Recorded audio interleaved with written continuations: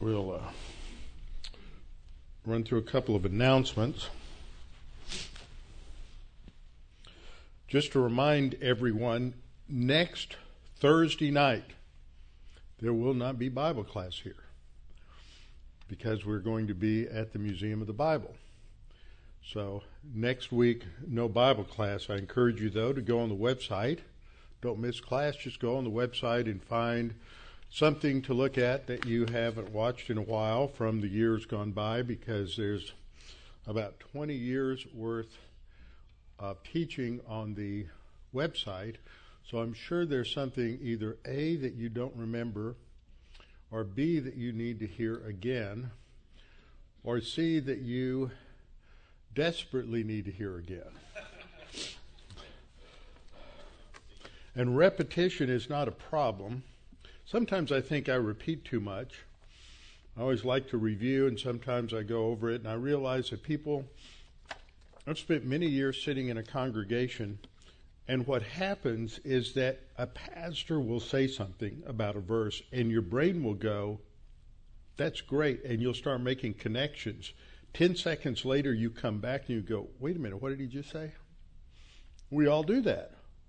We don't listen to every single word as it comes out, so we need to hear things over and over again and read things over and over again. And sometimes even then, we don't get it. We're not that bright. We really aren't. God calls us sheep, and all of us sheep. And that's not a compliment. I was thinking today, in fact, we're working on a little summary sheet for the people going on the Museum of the Bible trip today. And we were looking at it and thought, well, we can take this out, we can take that out, maybe because it can just come in the form of the announcements. Well, then I found out today that there were several people who, despite it being written out in the instructions that they were not to sign up for more than 2 tours because there was not time, they signed up for 3 or 4, which pretty much negates any free time for them at the museum. People are sheep. They don't read instructions. I always loved that when I was a teacher. You remember this? Did your teachers ever give you this? They would give you a pop quiz, and there were 20 questions. And at the beginning it said, please read all of the questions before you answer the first one. And when you got down to the 20th question, it said, now that you have read all of the questions, do not answer any of them. And people who began and did not read the instructions failed the quiz. That was a good lesson to learn. Anyway, the Museum of the Bible trip is pretty much set. We will be sending out an updated announcements and guides for everybody. We've got Barb's pulled together some great pictures and maps so that people can find their way, because we're all adults. You can get a taxi, you can get an Uber, but we've got good maps so you can take a metro and get there, and it will work out for everybody. So, having said that, that's just about the only announcement I think of. Oh, we have our deacons meeting and men's prayer breakfast on Saturday morning. Men's prayer breakfast will be at 7:30. I think the announcement said 7. It should be 7:30. And the deacons meeting is at 9 o'clock. So I encourage the men to come. We have a good time discussing what we're reading in the Bible and what we're learning and any questions that we might have. So I encourage you to be here on Saturday morning. Trust in the Lord with all your heart and lean not on your own understanding. In all your ways acknowledge him, and he will direct your paths. They that wait upon the Lord shall renew their strength. They shall mount up with wings as eagles. They shall run and not grow weary. They shall walk and not faint. Fear thou not, for I am with thee. Be not dismayed, for I am thy God. I will strengthen thee, yea, I will help thee. Yea, I will uphold thee with the right hand of my righteousness. Be anxious for nothing, but in everything by prayer and supplication with thanksgiving, let your requests be made known unto God, and the peace of God, which surpasses all comprehension, shall defend your hearts and minds in Christ Jesus. Thou wilt keep him in perfect peace because he trusteth in thee. For the grass withers and the flower fades, but the word of our God shall stand forever. Before we begin our study of God's word, let's go to the Lord in prayer. We'll have a few moments of silent prayer first to prepare ourselves spiritually, and then I will open in prayer. Let's pray.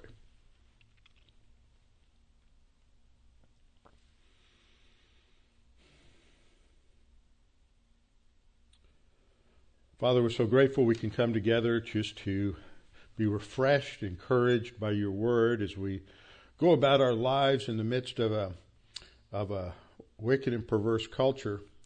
We are often just feel somewhat stained and tainted by the world around us, and it's good to be refreshed by your word. It's good to be encouraged and strengthened and come to understand what the real priorities are, come to understand what we're to look forward to as we live today in light of eternity, and that we might truly be a light in the midst of this wicked and perverse generation. Now, Father, we pray that we can understand the things that we study tonight, that God, the Holy Spirit, would make them clear to us and how to apply them. And we pray this in Christ's name. Amen. All right, let's open our Bibles to 1 Peter. The focal point in 1 Peter 4:7 is that we are to be serious and watchful in prayer. Those words indicate that we are to have clear thinking, objective thinking, thinking that is not distracted by the lustful thoughts that are produced by the sin nature, not distracted by plans for tomorrow or reacting to things that happen today, but to have our mindset really shaped by the Word of God. Now, that doesn't happen overnight. That can only happen as we spend time in the Word. So we're focusing on the second half of the verse, but we need to go back and have a little review for a couple of reasons. Number one, I drilled down a little more on what we looked at last time, hopefully to answer some questions that were brought up. And secondly, because when you hit something as technical as that, it's important to go over it a couple of other times just so we can put it together. In the previous lessons, a previous section of 1 Peter 4, we looked at the fact that Peter is encouraging these believers who are living in a culture that is not accepting of Christianity. And he's encouraging them on how they are to live and how they are to handle the opposition that they face. And I mentioned last week of a case in the military having to do with the chaplain, and there's another one that came up this last week. See, these things are just happening week after week after week, and so I wanted to read this to you. This was from a column by Todd Starnes on Fox News about an Army chaplain this time who faces punishment for following his religious beliefs. And once again, this has to do with marriage. This is the battleground today in our culture. This whole issue of gender identity, sexual identity, identity politics, its relation to the LGBTQ movement, and too many believers who are willing to compromise and to change their views simply because that's the cultural trend and they don't want to go against it. And what underlies that is the fact that there is not a commitment to the sufficiency of Scripture, that the real problem here has to do with sin. And not that they've necessarily committed some overt sexual sin, but it's their thinking, it's the arrogant mindset of individuals. And it's not just one decision, it's just a whole complex of decisions that can take place in the thought life of a person that reorients that which they are attracted to in the minds. In the Middle Ages and in classical philosophy, we'll study this on Tuesday nights, they had a wonderful term, doesn't mean the same thing today as it did then, and it referred to the affections of the soul. And the affections of the soul isn't that which one loves. That's how when somebody has an affection for somebody, we think of them as liking somebody and having rapport with them and that kind of a thing. But in the classical sense of the term, it means that which the soul is attracted to.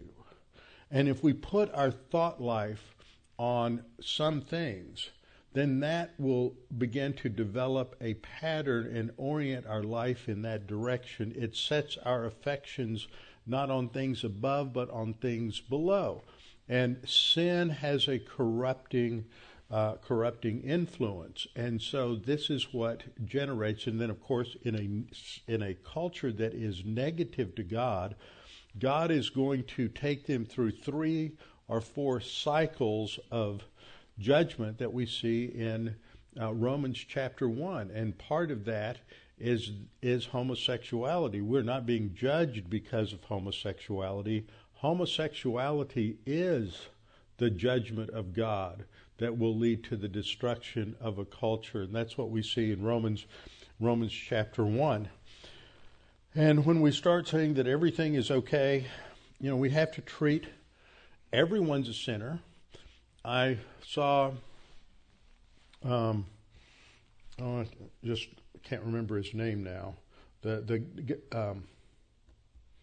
guy Trump is putting up for Secretary of State. What's his name? Pompeo. So I'm interviewed last week, and he handled things pretty well, but he should have handled it a little better. He's being grilled by a senator from New Jersey who is saying, well, do you still hold the same views you did several years ago when you were speaking at a church and you were speaking against homosexuality? And isn't this going to be a problem with you as Secretary of State? And the way he should have answered that is that the Bible talks about lots of different sins, including homosexuality. I'm a sinner. I work with sinners. That doesn't affect how I treat people with respect in the job. That's how he should have handled it, because what the other side wants us to do is to take homosexuality and accuse Christians of making it some sort of extra special sin. Now, it may have more significant consequences in some areas, but all sin is sin, and all sin violates the character of God, and all sin, as we've studied in 1 Peter, as Peter says, all sin, the lusts of the flesh, war against the soul. They're self-destructive. So there are consequences, and you just can't validate them and give approval, which is what the other side wants. So this is a case where a decorated Army chaplain is facing what his attorneys are calling a career-ending punishment after he explained to a soldier that he could not conduct a marriage retreat that included same-sex couples because of his religious beliefs. And what the Army has done is to put this guy in an absolutely untenable position. On the one hand, the military regulations are that chaplains are to be true to their denominational beliefs. And his denomination, which is Southern Baptist, clearly rejects including same-sex same-sex couples on marriage retreats. And so he's being told, on the one hand, you have to abide by your denominational rules, and then on the other hand, when he abides by his denominational rules, he is in violation of equal opportunity and gender inclusion and all of these other things. So this chaplain, Scott Squires, we should be praying for him, and First Liberty is taking up his defense, and so we need to pray for them as well. So this is a real problem, and chaplains in the military are going to face this more and more, either compromise their biblical beliefs, and it's not going to happen there only. It is going to, I'm sure it has already, it's going to hit whatever company you're working for it will hit there in terms of the policies of the that govern the treatment of employees and all of those things. And so this is going to put more pressure on Christians, and we need to know how to handle these things. So this is this is what Peter is getting at, and it's really important what he says in verses 7 to 11. And the context has to do with judgment is coming. It's not our responsibility to bring judgment on those who oppose us, those who ridicule us, those who reproach us. We are to respond to them in grace and in kindness and in love. That's where he's headed. If we don't understand grace orientation, it's going to be very, very difficult to respond in grace towards those who are unjustly criticizing us. I want to go back to one point I was starting in my summary there, and that is that in Christian circles, we have failed to uphold the principle of sufficiency of Scripture. And I was reminded today in a conversation with Dan Ingram, who was telling me about a conference that a family ministry has up in the Virginia area that's coming up in the fall. And he said that Rosaria Champagne Butterfield is going to be one of the speakers. Now, for those who don't know who she is, I really think her book is one of the most important books to read today. She started off as a radical left-wing feminist, lesbian to the point of militancy. And she was writing an editorial or a series of editorials in a local newspaper. She taught at up in upstate New York, and she was writing a series of editorials attacking Christianity. And a local pastor sent her a very nice letter, but he just asked her some questions about where she got her facts and what her basis for criticizing Christianity was. And for some reason, and that means it's the Holy Spirit working, he does that, she would throw the letter in the trash, and then it would bother her, and she'd pull it out of the trash, and she did that several times. Finally, she called or contacted this pastor. He came over, they had some conversation, and his wife invited her to dinner. They never talked about the issues related to her political beliefs or her beliefs about homosexuality or any of those things. And they developed common ground, had conversations, and over a period of time, God opened doors and opportunities in her life where she felt comfortable in asking them some questions about some things. And eventually it took about 1.5 years before she trusted the Lord as her Savior. And as a result of the ministry of this local church where this guy was a pastor, she came to understand grace, but she also came to understand the sufficiency of God's Word. And as she grew as a believer, her affections changed. Her affections were directed toward God and the things of God. And her desires in terms of sexuality completely changed. Now, the world around us says this can't happen.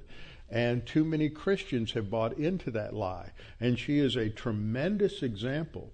And here's a woman who's anti-marriage, anti-family, pro-homosexual, lesbian, and today she is a well-respected speaker in evangelical circles as the wife of a pastor, and they have had, 8, 10, 12 foster children that they have reared.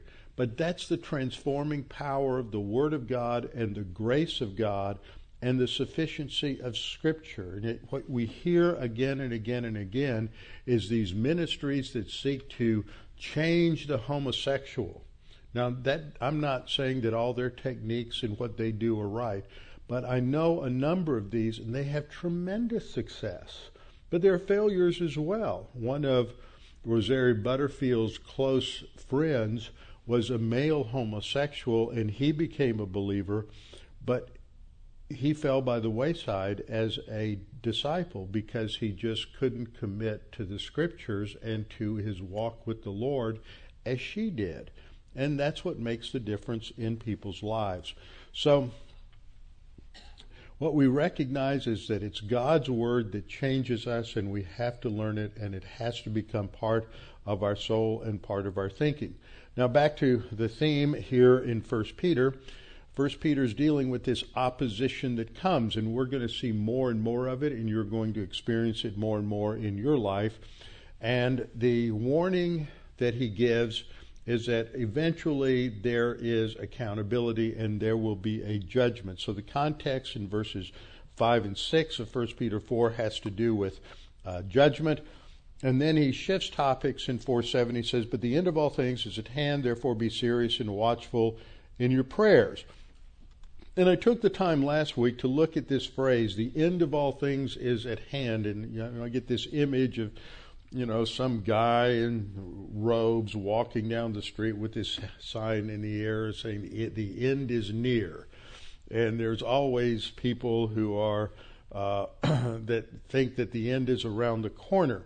But what this actually means, as we studied last time, is because we're living in the church age, and this is the last major dispensation, the last major dispensation before the Lord comes back at the rapture, and then end times events domino through the tribulation and into the millennial kingdom, that the end has always been near because we're in the church age. Whether you're living at the time of Paul, whether you're living at the time of Martin Luther, whether you're living at the time of John Nelson Darby, or living at our time, the end is near because we're in the church age, and that means there's little left in the plan of God over the ages.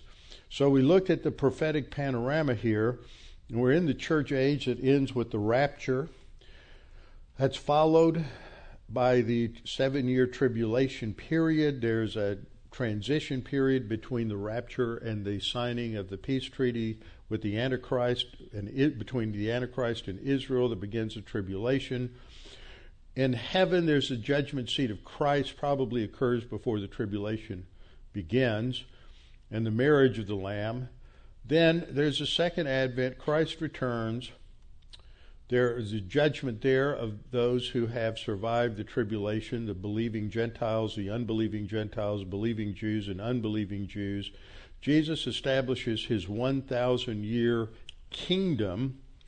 And then there's the great white throne judgment at the end of the millennial kingdom. So that's our time frame. So the period we're looking at is right there at the end of the millennium. Is this when the kingdom ends? Is this when Jesus is going to turn the kingdom to the Father? Now, I got off onto that because of this phrase, tatelas, that's used over 40 times in the Greek New Testament, and it refers to the end. But as I pointed out last time, this can be the end of a person's life. It can be the end of a present age or period of time within a dispensation.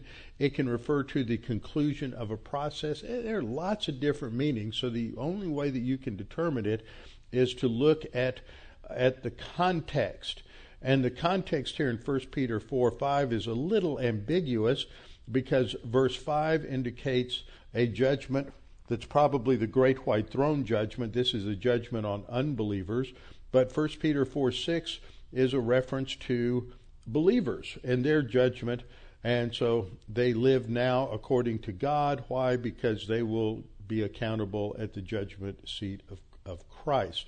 So it's an ambiguous judgment. He's just talking generally. There's going to be accountability. Some will be judged at one judgment. Some will be judged at another judgment. Then, as we got into it, we looked at these terms and these phrases, and we switched over to looking at this phrase. Okay, I'll back it up. Wait a minute. Let me back it up. Okay, the key word that the end is near just has that idea of it is approaching. The similar language is used by James in James 5:8. Says the coming of the Lord is at hand, and the word for coming there in the Greek is parousia, which is not a technical term for either the rapture or the second coming. It's just a general term for the arrival and the presence of the Lord. And this word is also found in 1 Corinthians 15:23. But each one in his own order, Christ the firstfruits, and afterward those who are Christ's at his coming. So I wanted to try to summarize what I said last time so it wouldn't be too technical. And as I was writing a nice, simple summary, I discovered a really technical grammatical problem in the middle of the passage. So I want to just touch on that because, and only because, there was a paper given on this at the Chafer conference back in March. And last time I put Clarence Larkin's position up there, and so you're familiar with that. But I just want to bring a couple of things out. As we look at this, there's a progression of order here. It's not giving everything in the progression. It's just bringing out certain key points that are related to what Paul is saying to the Corinthians. Said that there's an order. Christ is the firstfruits, and afterward those who are Christ at his coming. Now, he's not talking about the resurrection of the tribulation saints. He's not going to talk about what happens in the millennial kingdom, because those aren't germane to his focal point. His focal point is what happens to church-age believers. That's his whole context to the end of the chapter. What happens to those who are in Christ? So he says, so in terms of a brief summary, what we see here is that first of all, there is the resurrection of Christ. And then the next thing we see is that there's a resurrection of those who are Christ at his coming. So there's this order of resurrection. Christ is the first fruits, and then those who are Christ at his coming refer to the church at the rapture. And even if you don't believe in a pre-tribulation rapture, you've got to believe in either a mid-trib or a post-trib rapture. And so whatever position you take on that, there's still Christ at his coming. That's a distinction between the church. But of course, we believe in a pre-tribulation rapture. So they are Christ at his coming, distinguishing what the resurrection order will be, the church, from those other groups. Then we look at verse 24, and it begins with this phrase, then. Now, this is important to look at these little particles. I had a Greek professor at seminary who was quite well known for many, many years, Dr. S. Lewis Johnson. And Dr. Johnson used to say the most important things to look at, men, are the particles, the connectives, the ands and the buts and the whens and the wherefores and the therefores. This gives you the structure of what is being said. So this word then is, there are different words that can be used. This one is a word that indicates the next thing, but it doesn't mean immediacy. It's a logical order. He's talking about first Christ, then those who are Christ at his coming. There's a resurrection. What's the context of 1 Corinthians 15? He's talking about the importance of the resurrection of Christ, that if Christ is not raised from the dead, then woe is us. So he's saying this is the order. Christ is the first fruits, and then we will also be resurrected at his coming. And he then says, then comes the end. Well, the end of what? As I pointed out, the word tatelos here for the end can mean the end of anything, whatever he's talking about.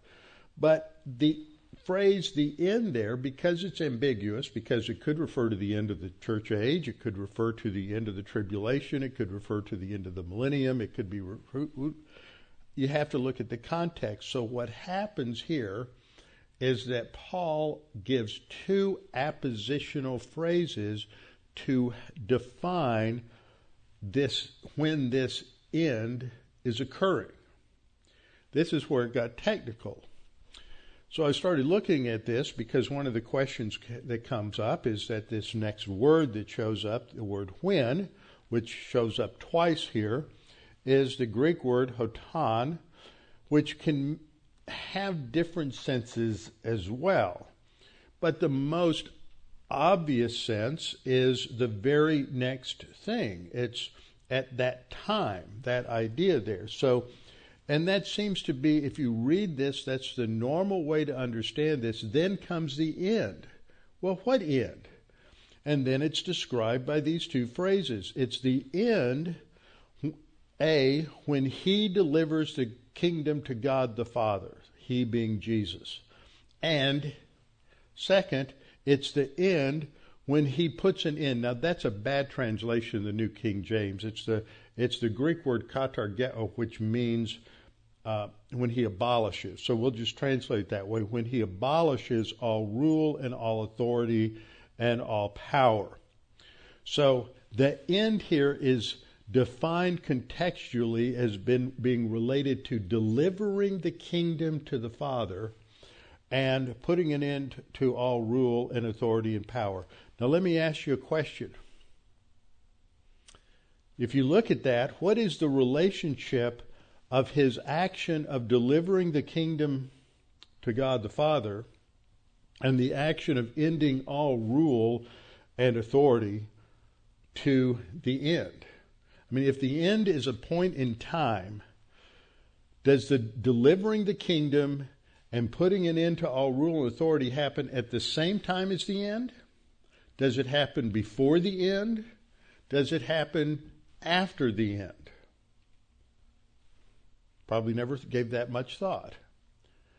What's interesting is the grammar does make a point here, which is pretty interesting and confusing. And the reason it's confusing is because, wouldn't you know it, there's a textual variant here. Okay? Now this is what a lot of people just skip over and they go, oh, well, you know, all those little details. Well, they can be important. They can be very important. In the critical text, okay, that's the UBS text or the Nestle-Aland text, or the called the critical text, which basically believes that the older manuscripts are the better manuscripts, and if you get two of the three uncials and P46 agreeing, then that's it. It doesn't matter how many other manuscripts, what they say. Well, in the critical text, it says, and I should have changed this to make it clear. The verb is pardidomi, but the form of the word in that text is paradido.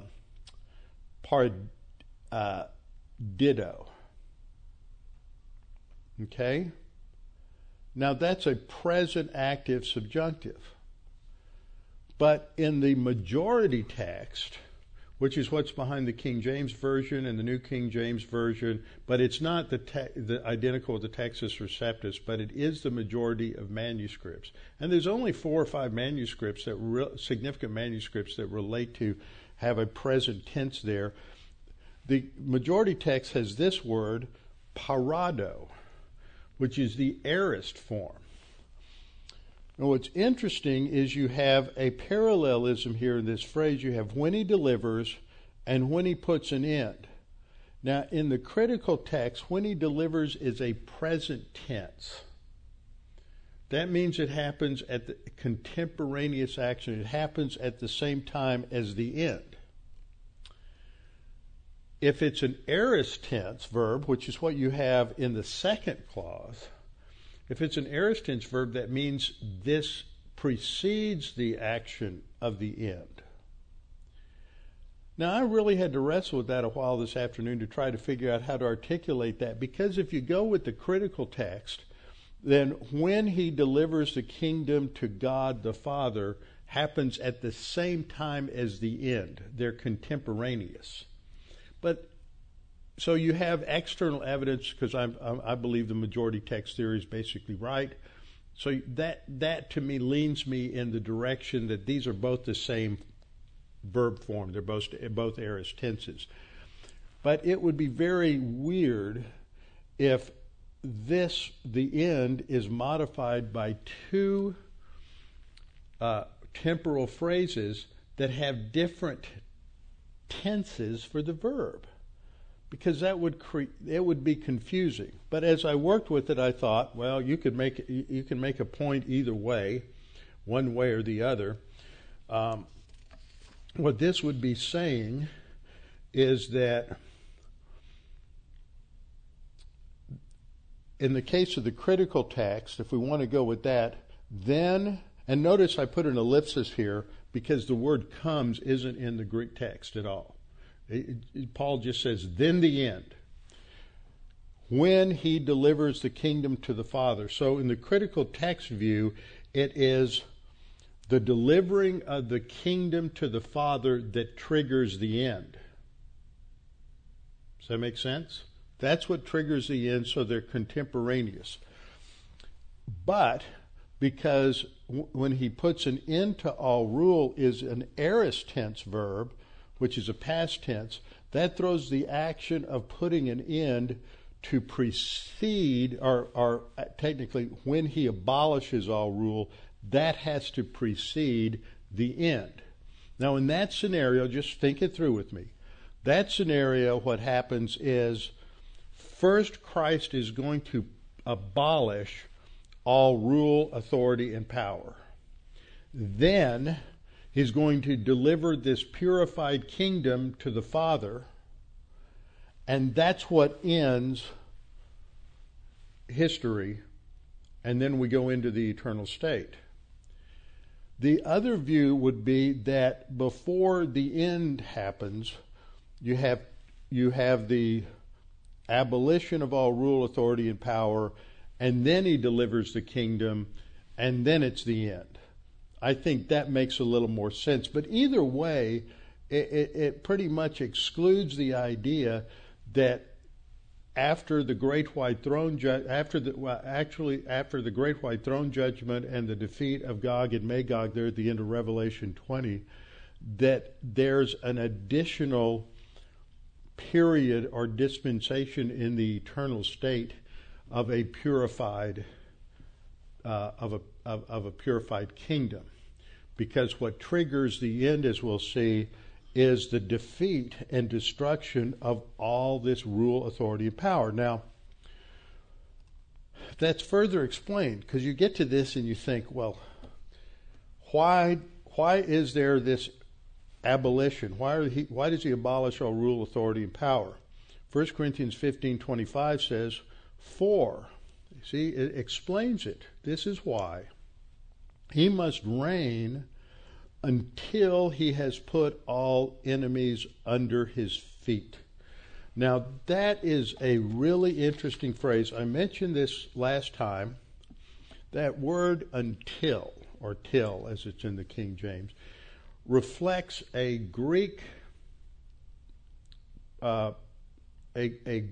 word that is a conjunction in this case, followed by a relative pronoun. Now that just went past a lot of you, but that triggered a thought, and I went back to a paper that I had published some years ago on Romans 11, Romans 11:25, I believe, and it has this same construction.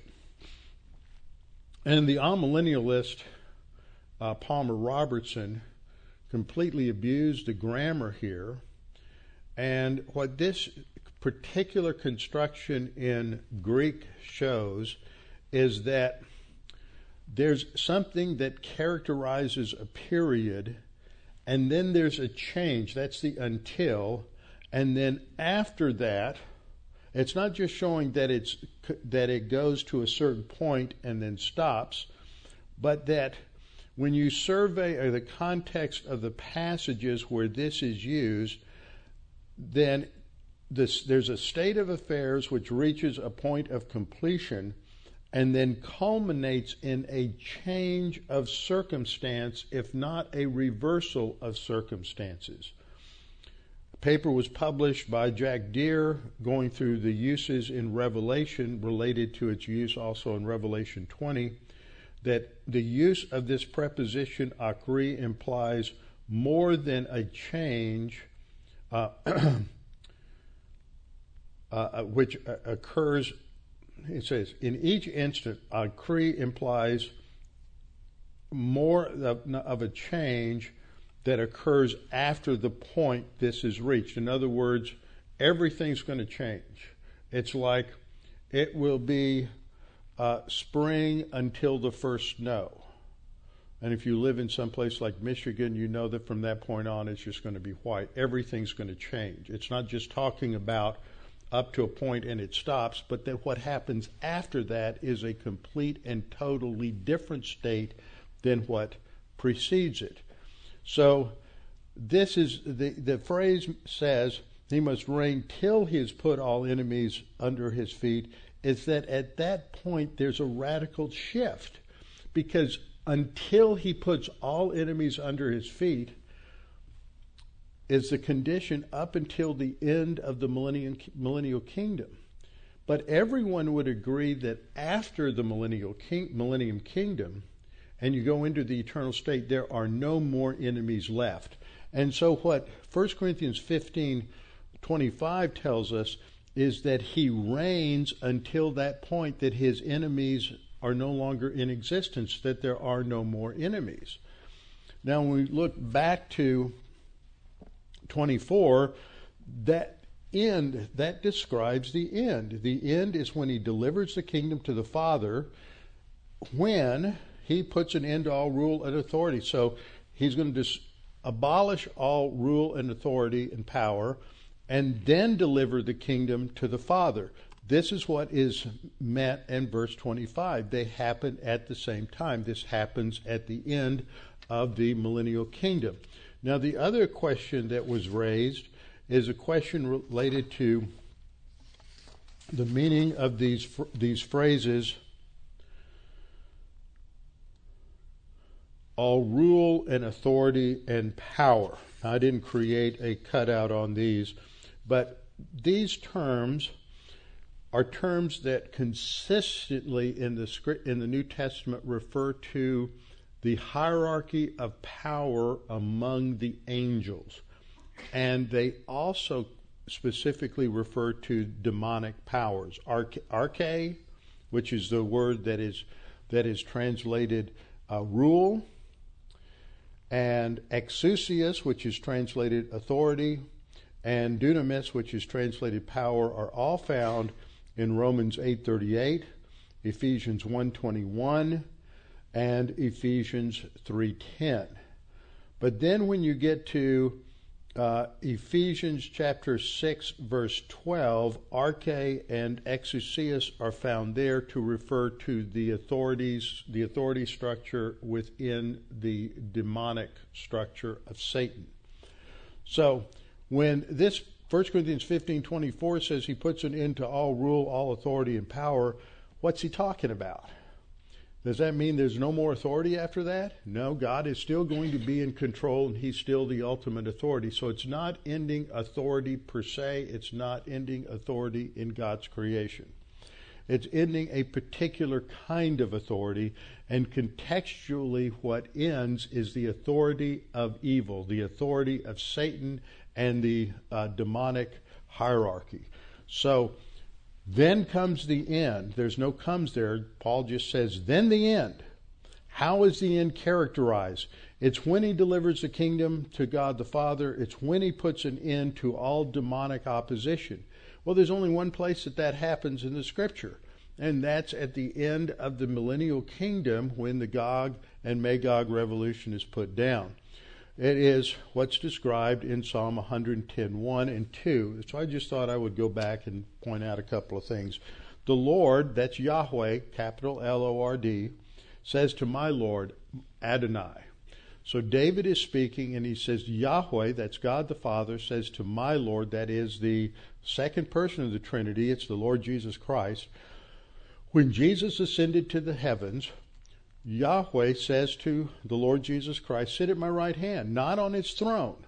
He's saying, sit at my right hand until I make your enemies my footstool. Now, the Greek word here is a completely different idea than what you have the Hebrew word here is completely different from what you have in the Greek for until in Romans 11:25. That that phraseology is much more precise. But here we say that Jesus is going to sit. That's called the session of Christ. He sits in a passive position until God the Father makes his enemies his footstool. That means they are defeated.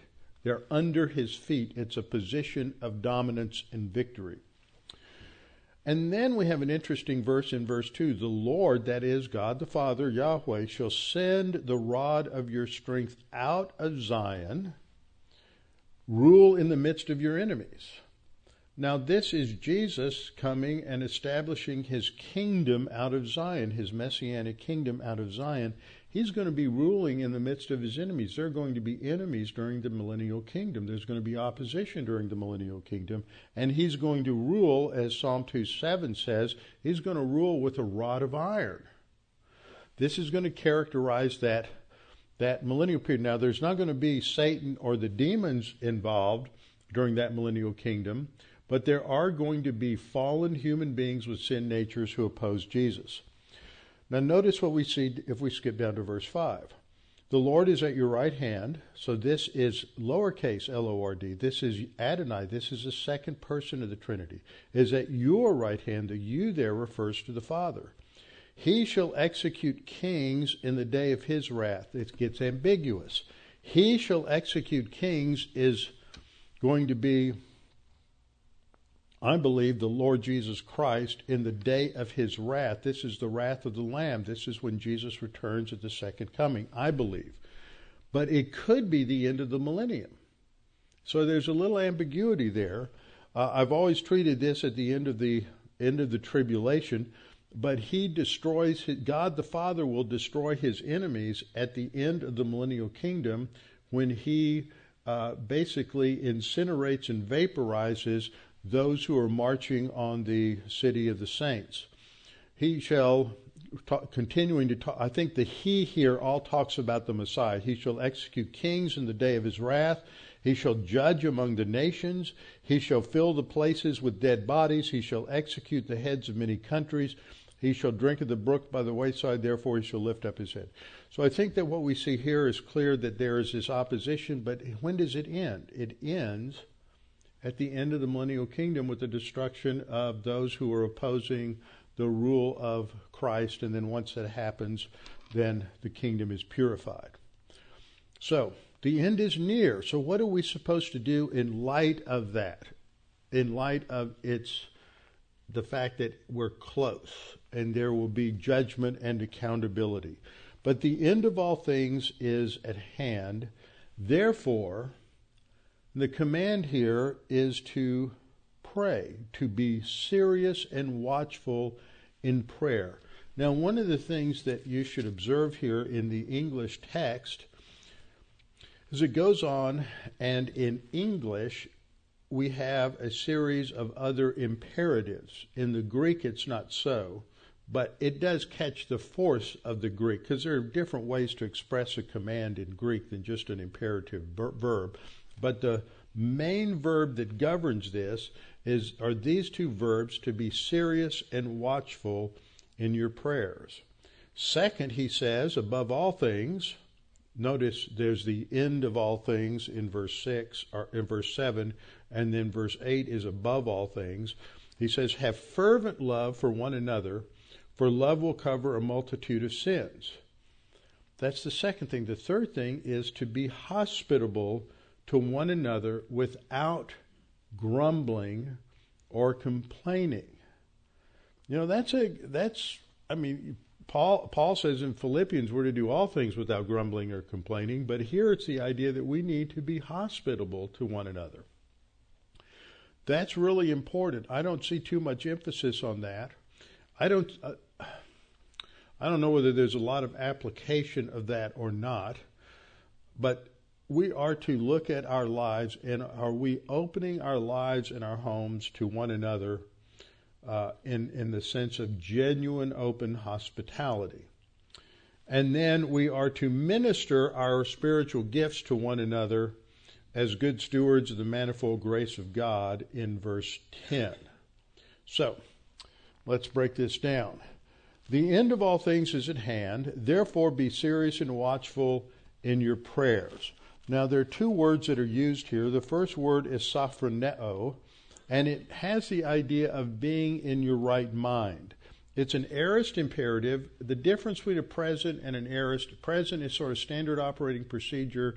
An aorist is should be a high priority in your life. So that's what Peter is saying here. He's telling us all, you need to elevate these things in terms of your situation to make sure they are a high priority.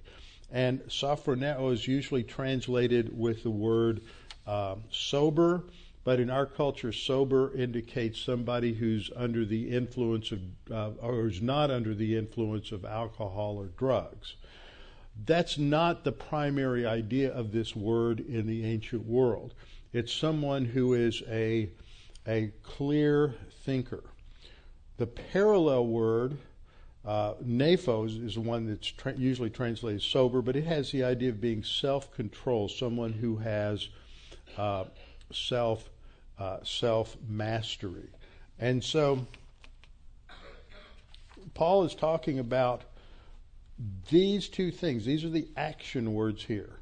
You're to be in your right mind, and you're to think clearly and be self-controlled with reference to your prayer life, or in order to pray.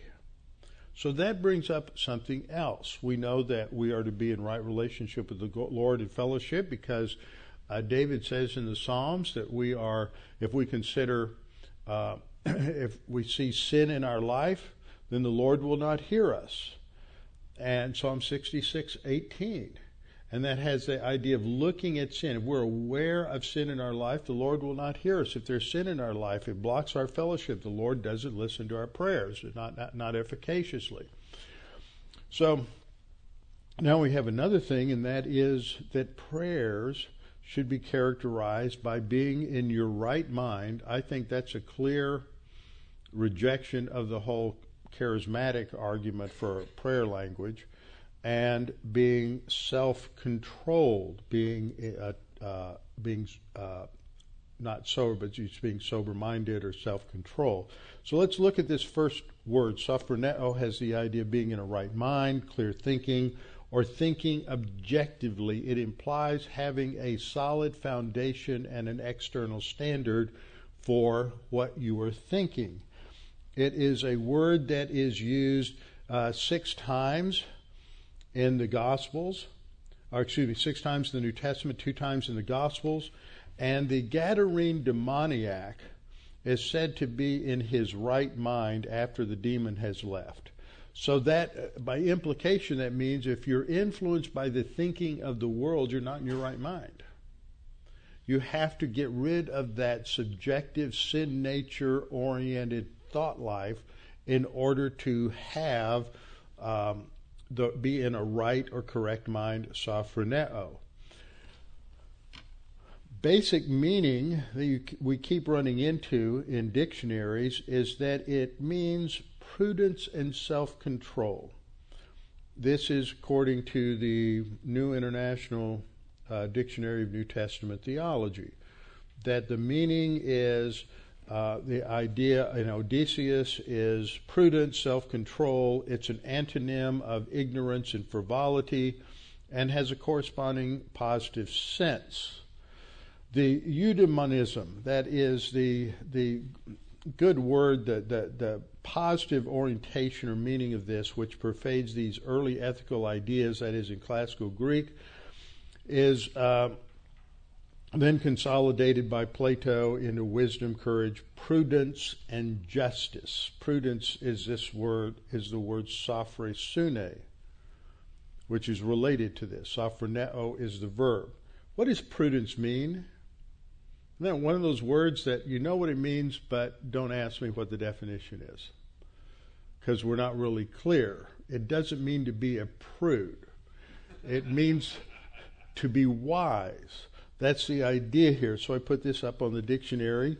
Prudent, there's several meanings here. I just want to underline some of the key ones. Someone who is prudent is someone who's careful. He's thoughtful about what he is doing. He's deliberate. He's intentional. He's discerning. He understands right from wrong. There is an ethical component to being prudent. He is discerning. He's judicious. He is going to make right decisions. He's sensible and shrewd, and he's canny. Okay, now this isn't something that is just developed overnight. You're not naturally this way. This is something that is produced, hopefully by parents who teach character to their children, but it comes as you grow spiritually. It characterizes the wise believer, who is characterized by, as Proverbs teaches, the fear of the Lord and submission to God. The opposite of prudent means somebody who's careless, inconsiderate, indiscreet, irrational, rash, thoughtless, all of those things. So that gives us a little bit of a better understanding of prudent. The Oxford English Dictionary says that someone who's prudent is someone who acts with or showing care and thought for the future. They're thinking in terms of the consequences of their actions. Collins' 21st Century Dictionary says it's someone who's discreet or cautious in managing one's activities. They're circumspect, practical, and careful in providing for the future. Notice these definitions don't all agree, do they? They're close. This is a difficult word for us to get our arms around. Webster says it's someone who's marked by wisdom and judiciousness. They're shrewd in the management of practical affairs. They're marked by circumspection or discreetness. So you get a pretty good idea of what this word means. That's the idea here of sophrosune, is that the person who is prudent or self-controlled for the purpose of prayer. Prayer isn't just something simple that we recite. It really calls for some thought, and this only comes with maturity. Doesn't mean you can't pray as a baby believer, but the idea is to stop praying like a baby believer and to mature so you can have thoughtful, objective, Bible-based prayers. The word is used in passages such as Romans 12:3. For I say, through the grace given to me, through the grace given to me, to everyone who is among you, not to think of himself more highly than he ought to think, but to think soberly. So here the idea is the absence of arrogance and unrealistic thinking about yourself. You're not to think too highly of yourself than you ought to think, but soberly, balanced, correctly, objectively. 2 Corinthians 5:13, for if we are beside ourselves, it is for God, or if we are of sound mind, it is for you. So here it is this idea again of being thoughtful and being shrewd comes across there. Titus 2:6, likewise exhort the young men to be sophrosune, to be sober-minded, to be balanced in their thinking. And the only thing that balances out their thinking is going to be the Word of God. And then our passage in 1 Peter 4:7. Now the second word is nepho. This is a word that is often translated sober, and it has the idea of being self-controlled. You're not being controlled by something else. Simplistically, this would be not controlled by drugs or alcohol or something of that sense. But it really has the idea of being controlled by the Word of God. Remember, one of the fruits of the Spirit is self-mastery, self-control.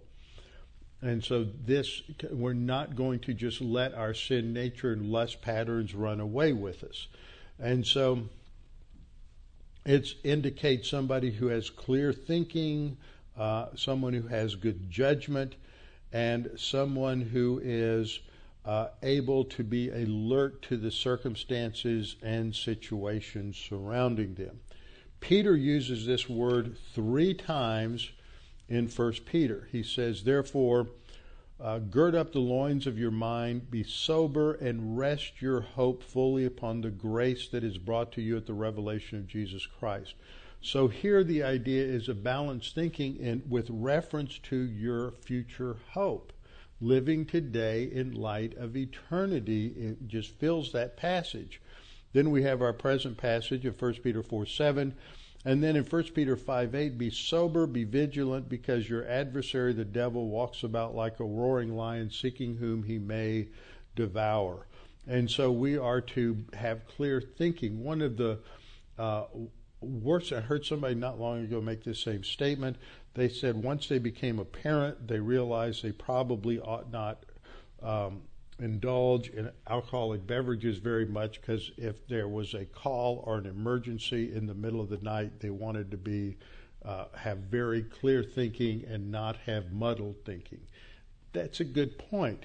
But what gives us real clear thinking is what we think. It's the content of our thinking. It is not being influenced by all of the distractions and things that come up from our sin nature, giving into emotional sins such as anger and resentment and bitterness, or just living a life based on our emotions. And so the emotions can be a great distraction in life. That doesn't mean that emotions are wrong. It's that they have to have the right place. And that's what this term nephros or nepho talks about. 1 Thessalonians 5:6 talks about, let us not sleep as others do, but let us watch and be sober, that this should characterize us as we wait for the coming of the Lord. Let us, verse 8, Paul again says, let us who are of the day be sober, putting on the breastplate of faith and love, and a helmet, and as a helmet the hope of salvation. 2 Timothy 4:5 puts it this way, you be watchful in all things, endure afflictions, do the work of an evangelist, fulfill your ministry. This isn't talking about whether or not you should drink or anything else.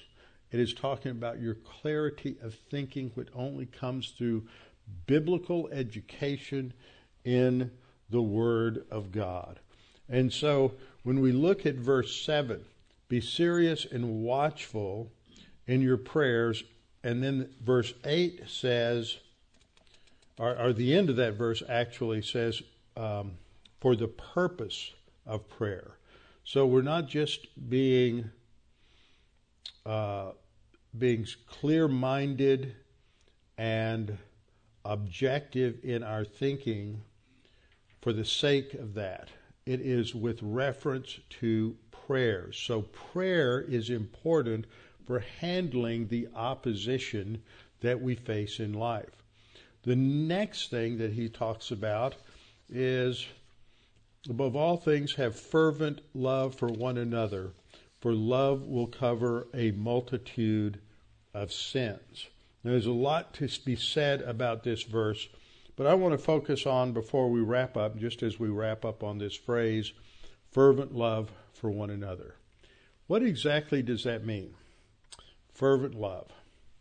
There was an interesting episode that occurred this week. I'm sure many of you have followed that, with the story about the Southwest Airlines flight that took off from New York, and the engine blew, and they had to do an emergency landing in was it Philadelphia? Many great stories have come out. There are many heroic actions by passengers and by crew members. Turns out that I think her name was Tammy Jo Schultz. It was the captain of the airplane. She went to attended Nazarene Christian University in Kansas.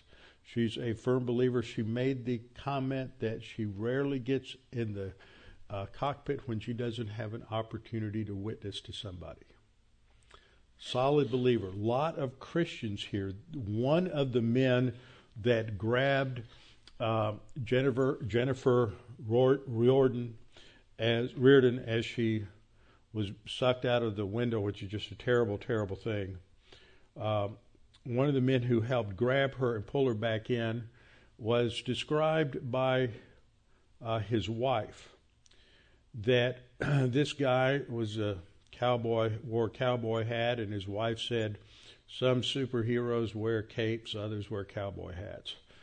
And his name was Tim McGinty, and she made the comment about him.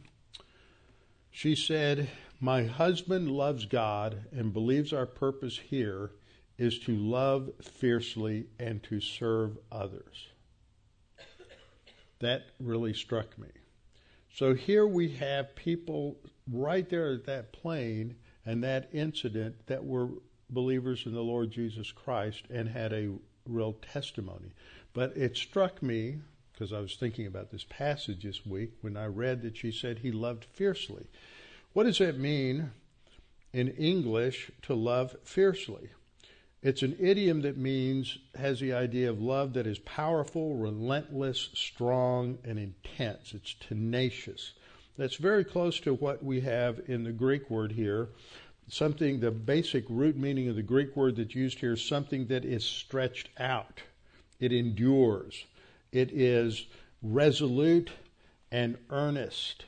It is not going to be shaken by circumstance, but is going to be fixed and permanent. And this is to characterize our love for one another. And so next time we'll come back and look at what does it mean to have a fervent love for one another. Father, thank you for this opportunity to look at these things this evening, to review some things, hopefully to clarify in our thinking end times events, and also the importance of living today in light of those end time events and being prepared, and that we are to develop a clear thinking and a focused thinking with reference to our prayer life, and that we are to love fervently. Father, help us to understand this passage and to implement it in our lives. We pray in Christ's name. Amen.